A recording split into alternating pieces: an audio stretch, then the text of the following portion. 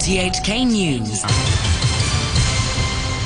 It's 11 o'clock. I'm Sean Kennedy. Tonight's headlines. The Bar Association raises questions about the national security law while top pro-establishment figures try to ease concerns about it. The Chief Justice criticises a judge for expressing his personal views in a sentencing hearing. And Japan ends a state of emergency over the coronavirus outbreak. Debate is heating up over proposed national security laws in Hong Kong as supporters and critics continue to make their voices heard. The Bar Association says today that the bill by Beijing has resulted in deep unease both locally and internationally. Here's Damon Pang. The Bar Association says the planned national security law has features that are worrying and problematic. It argues that the National People's Congress appears to have no power to enact such legislation through Annex 3 of the Basic Law. In a statement, the Bar says since the draft resolution is a national law, there's no guarantee it will comply with the provisions of the International Covenant on Civil and Political Rights, the ICCPR. China has signed the covenant, but has yet to rectify it. Barso is also concerned that the way Beijing's enacting the law is against the Basic Law, saying the process involves matters covered by Article 23 of the mini-constitution. It notes that according to the Basic Law, the Hong Kong legislature should be enacting laws. Top pro-Beijing figures tried to ease fears about the national security laws, saying people would not be prosecuted for speech crimes in future. Timmy Sung with that story. Speaking on an RTHK program, Hong Kong sole delegate to the National People's Congress Standing Committee, Tam Yu Chung, believes the draft will soon be made available because he doesn't expect the NPC Standing Committee to drag its feet on the issue.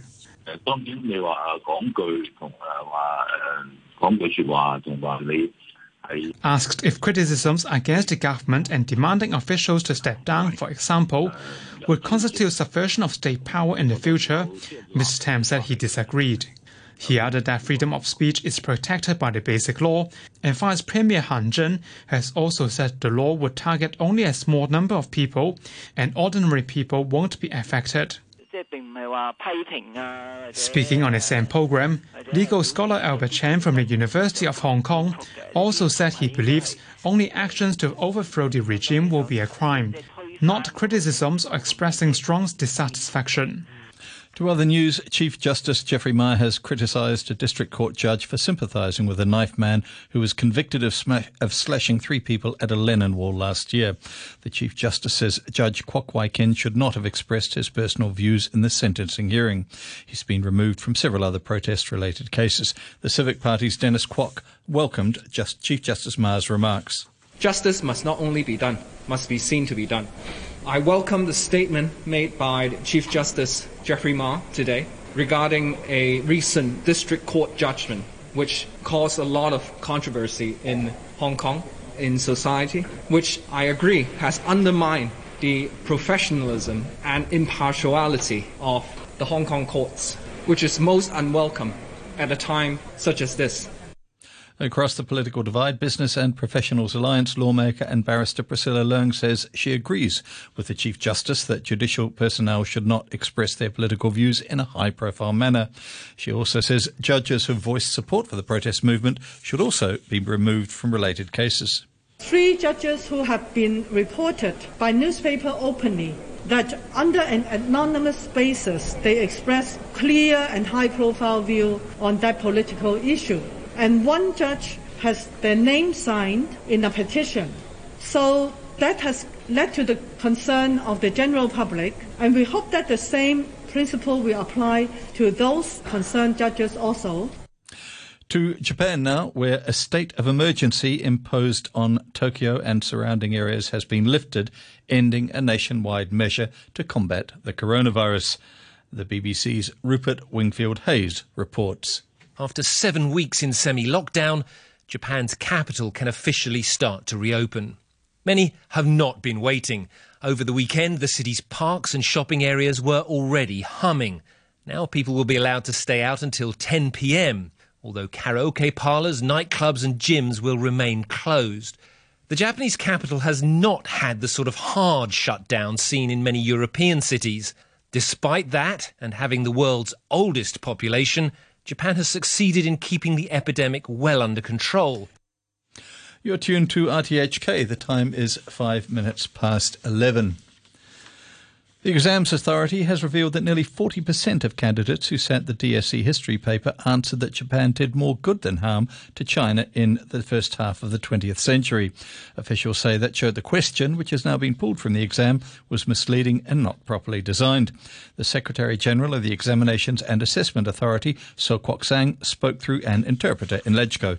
The Hong Kong EAA was of the view that they have been misled, that is the 38%. Because of the way the question was set. We did not mark the question for a number of reasons. First, the question was not set properly. It's difficult to formulate the marking scheme, and there is inappropriate leading elements in the question, which is not fair to candidates. A magistrate has criticised a former celebrity tutor for undermining the fairness of the Diploma of Secondary Education examinations as he was sentenced to 14 months in prison for leaking questions in 2016 and 2017. Timmy Sung has more.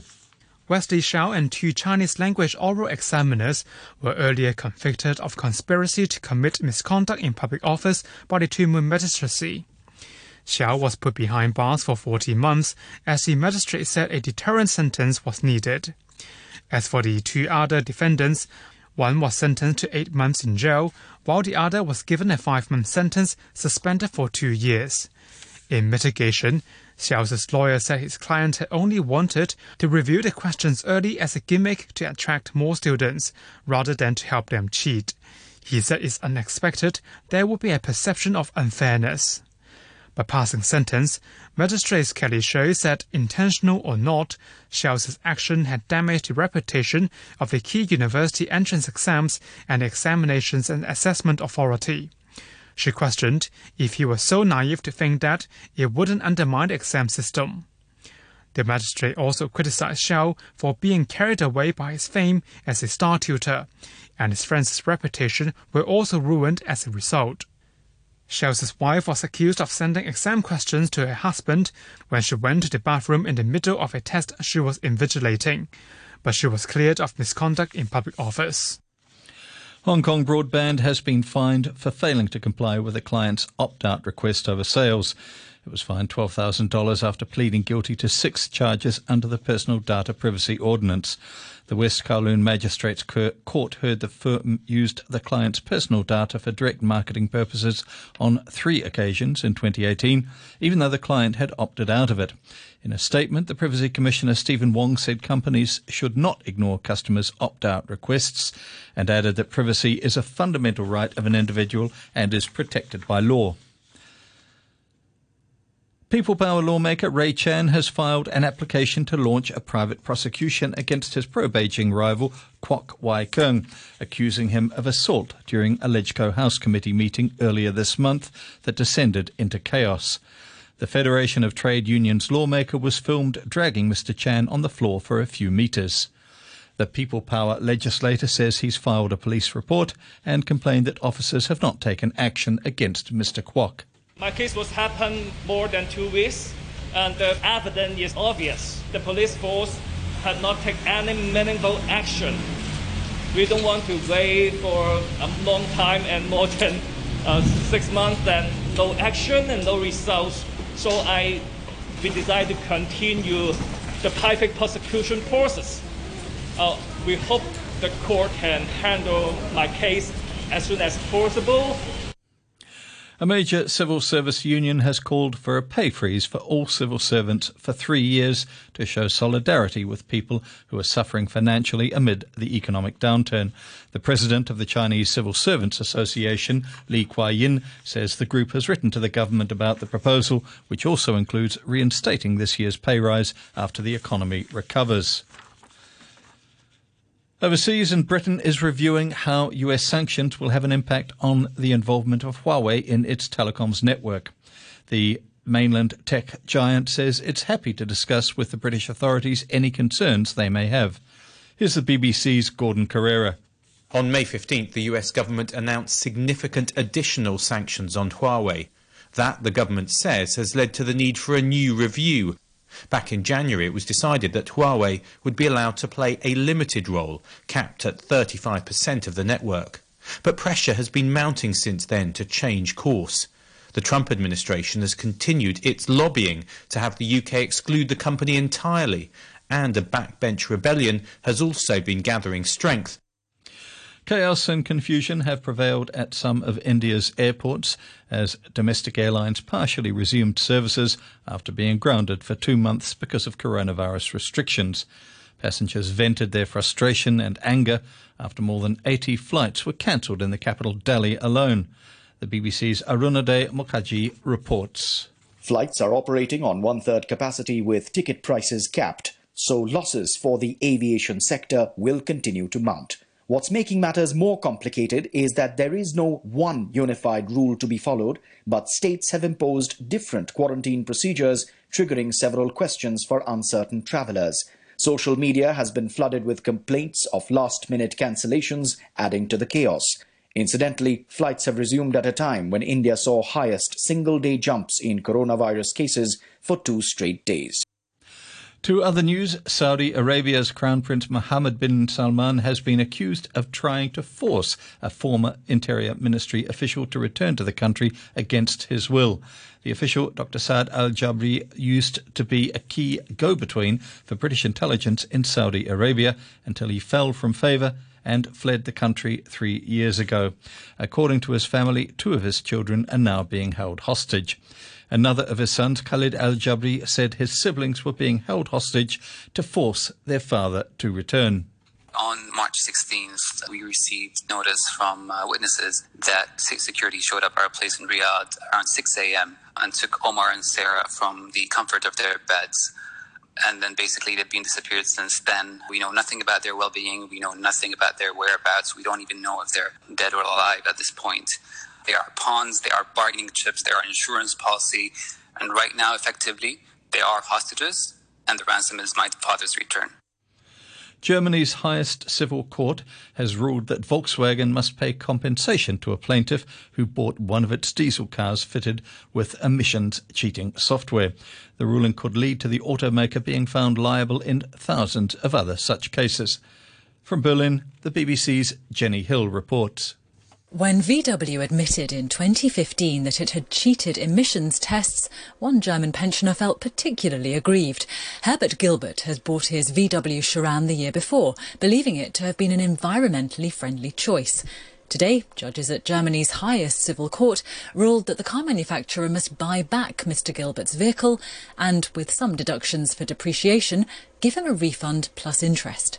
It's a significant ruling for 60,000 other disgruntled customers who've lodged similar complaints in Germany's lower courts. Sports now. The English Premier League remains confident about restarting the season next month, despite 2 more positive COVID-19 results from the latest round of testing. Both of the new cases were found on Bournemouth, one of which is an unnamed player. That takes the overall total to 8 positives during Phase 1 of Project Restart, which saw players resume non-contact training last week. Here's the Premier League's Chief Executive, Richard Masters. I think we're as confident as we can be. We've taken the first step. It's been a huge amount of work and consultation, discussion with clubs and players and stakeholders to get us to the point where we could go back to step 1 of training. And it's great for everybody, including the fans, to see our players back on the training ground. In the Bundesliga, Timo Werner scored a hat-trick in RB Leipzig's 5-0 thrashing of Mainz. The German striker picking up his first goals since play resumed behind closed doors following a 2-month break amid the coronavirus pandemic. The win lifted Leipzig to 3rd in the table, 7 points behind the leaders Bayern Munich. Baseball will return to Japan next month, but without fans. Officials announced the professional baseball season will open on June the 19th behind closed doors. Teams can begin practice early next month. Japan joins South Korea and Taiwan, whose leagues are open and playing largely without fans. The Japanese baseball season was due to begin in March, and it was postponed because of the coronavirus pandemic.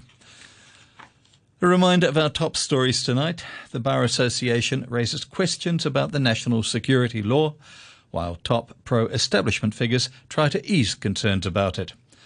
The Chief Justice criticises a judge for expressing his personal views in a sentencing hearing, and Japan ends a state of emergency over the coronavirus outbreak. The news from RTHK.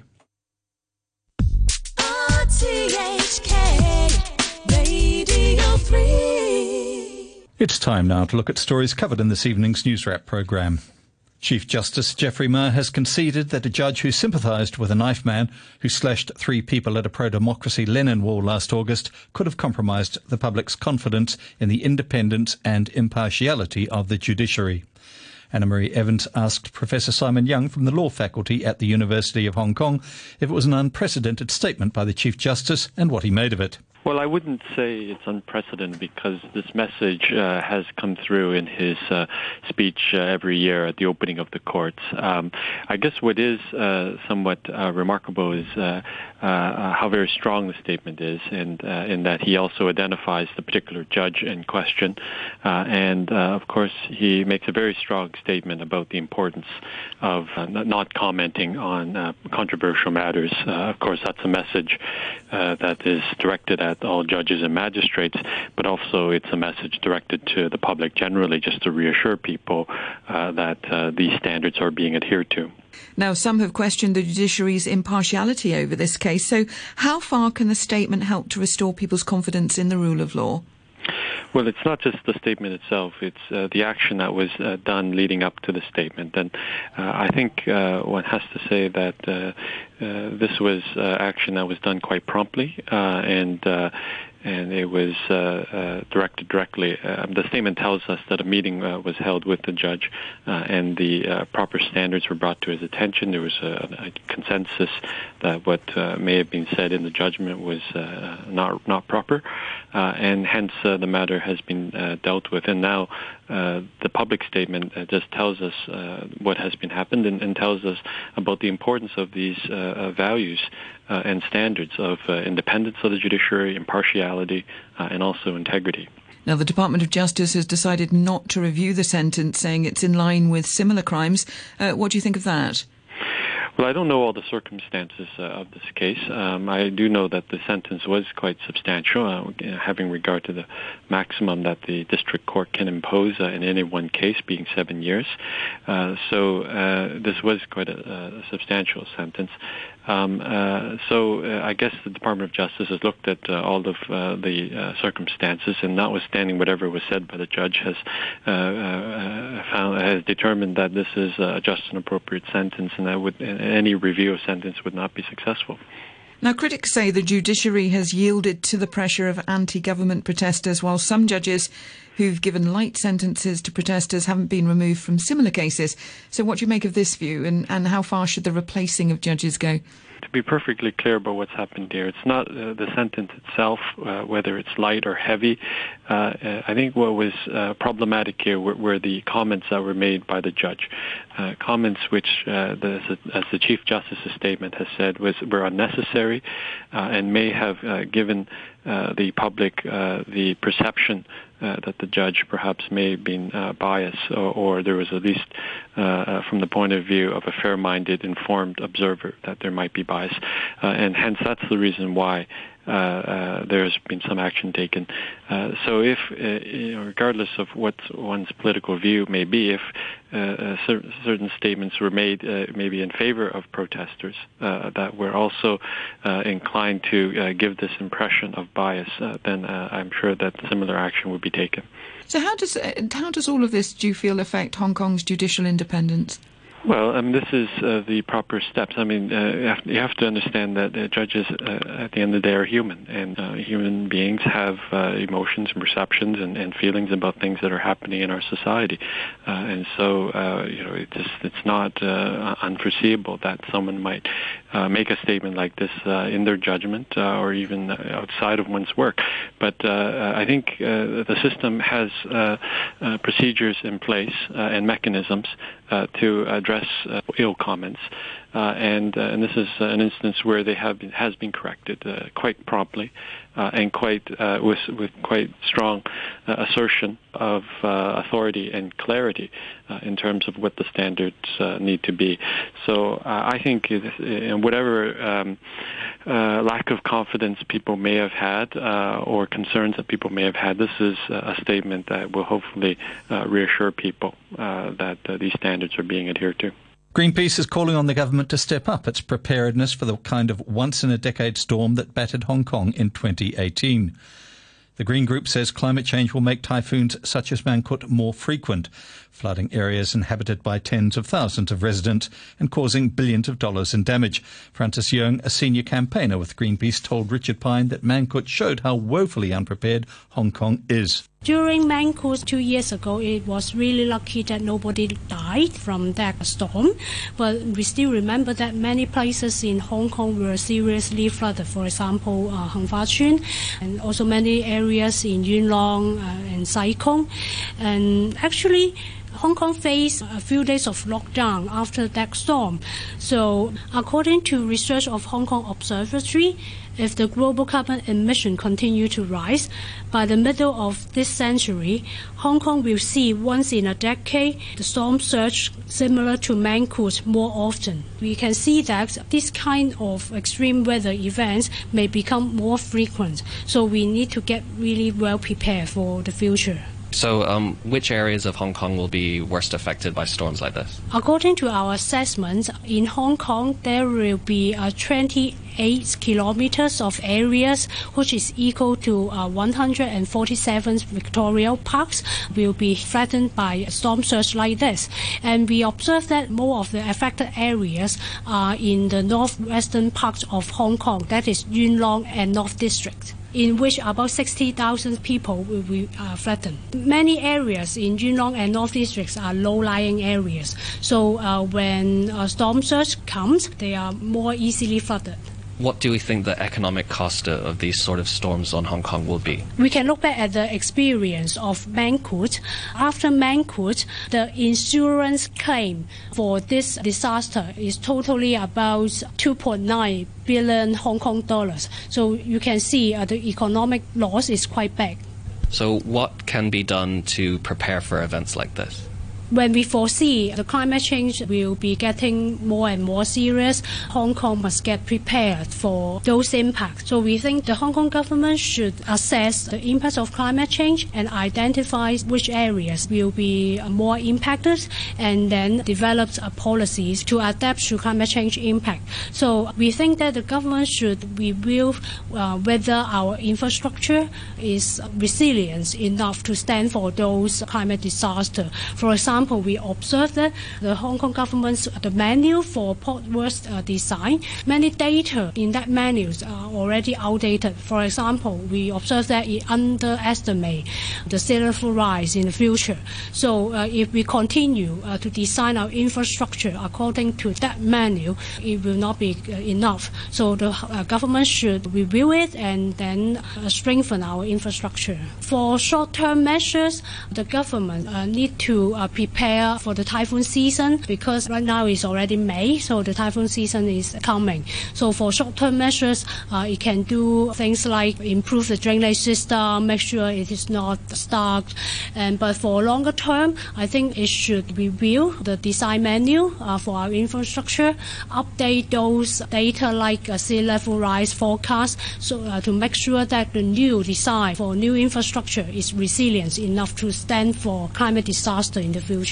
The British Prime Minister Boris Johnson has used the government coronavirus briefing to defend his senior advisor Dominic Cummings. Mr Cummings has faced calls to resign after it emerged he'd driven several hundred kilometres to the northeast of England while his wife had symptoms of coronavirus. Mr Johnson made it clear he would be standing by his right-hand man. Our correspondent in London, Peter Anderson, told Anna-Marie Evans that the Prime Minister has come under criticism from all sides. It's a bad day for Boris because not only is it criticism from the opposition parties, there is also criticism from church leaders and significantly around 18 Conservative MPs, so members of Boris Johnson's own party, who have criticised this situation.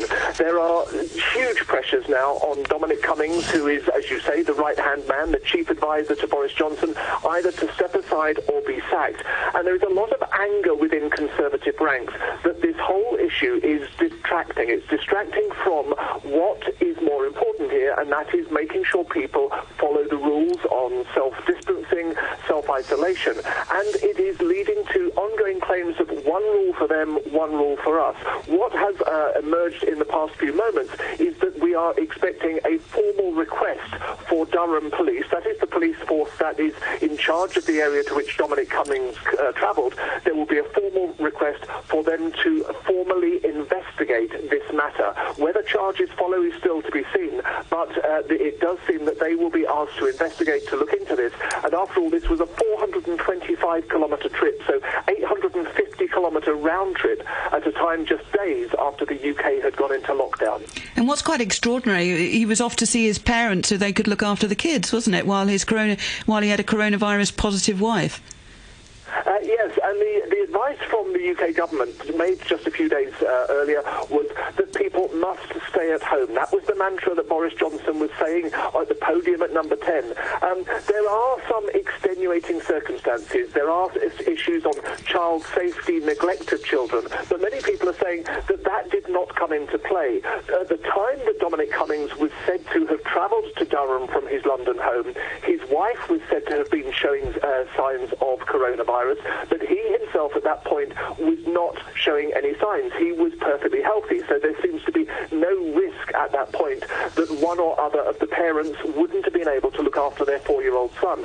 What is also significant, there are a lot of people now saying, did he have to stop during the journey? Did he stop off at a service station, for example, to get petrol that could have put other people at risk? And there are reports that Dominic Cummings and his family were seen at a town called Barnard Castle. That is about 50 kilometres from Durham, and it is being reported here that during his time at his parents' residence, he actually had a family day out, a 100-kilometre round trip, again breaking the rules on lockdown.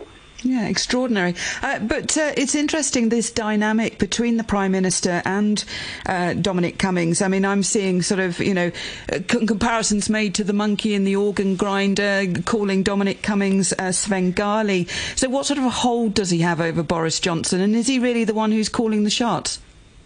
Well, many people close to Downing Street think that Dominic Cummings is somebody who has far too much power. It is evident that he has a close friendship, a very close working relationship with Boris Johnson. Dominic Cummings has been close to government for the best part of 2 decades. He has been an advisor to various government ministers, but his working relationship with Boris Johnson grew during the campaign for the UK to leave the EU. Boris Johnson was the face of that campaign, but Dominic Cummings has been credited with much of the work behind the scenes to determine the direction of that campaign, and Dominic Cummings is seen as one of the pivotal figures in securing a vote for the UK to leave the EU. That means the two men are very close. That means that there is huge loyalty on both sides, and certainly Boris Johnson would be very loath to see Dominic Cummings fall from his senior team.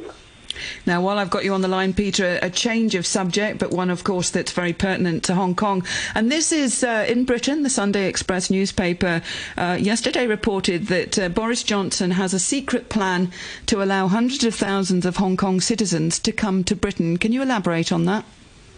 Yes, this is a meeting that is said to have taken place at Chequers, which is the Prime Minister's official country residence, a few months ago.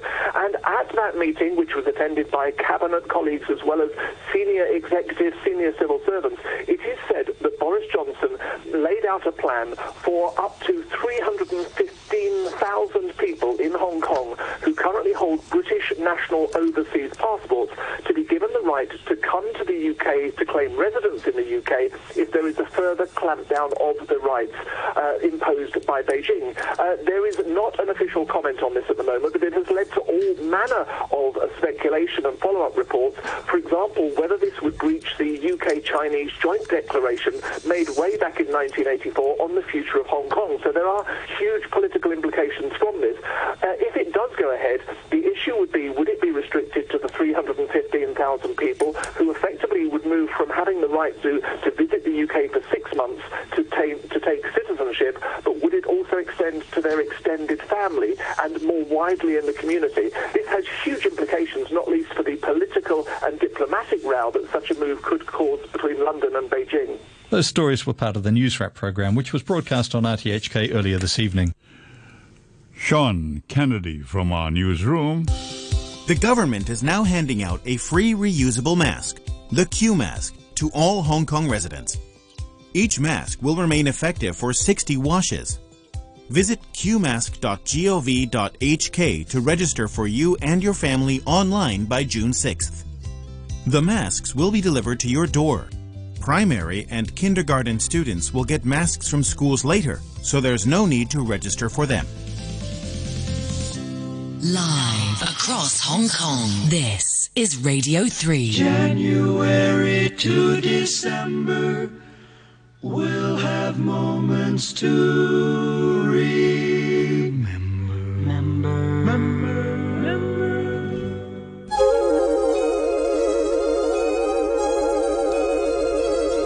Wow, what a weird introduction. Welcome to Nostalgia. With Uncle Ray from now until 1 a.m. That is our kind of music.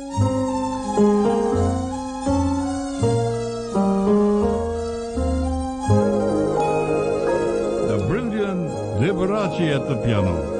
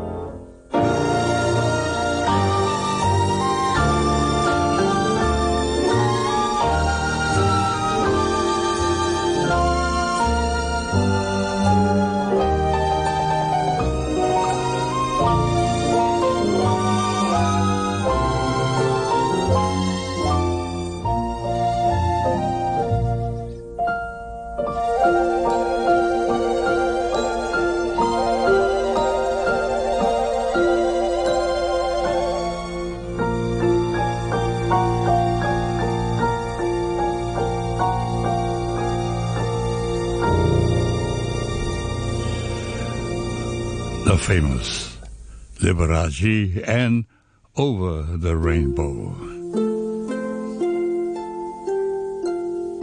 Here's our good friend Jim Reeves. I love you because you understand it. Every single thing I try to do,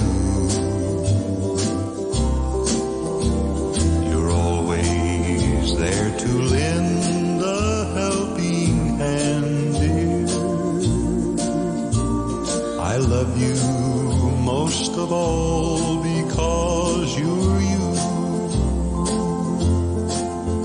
No matter what the world may say about me, I know your love will always see me through.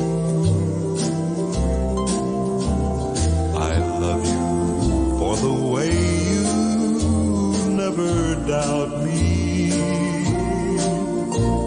but most of all I love you 'cause you're you.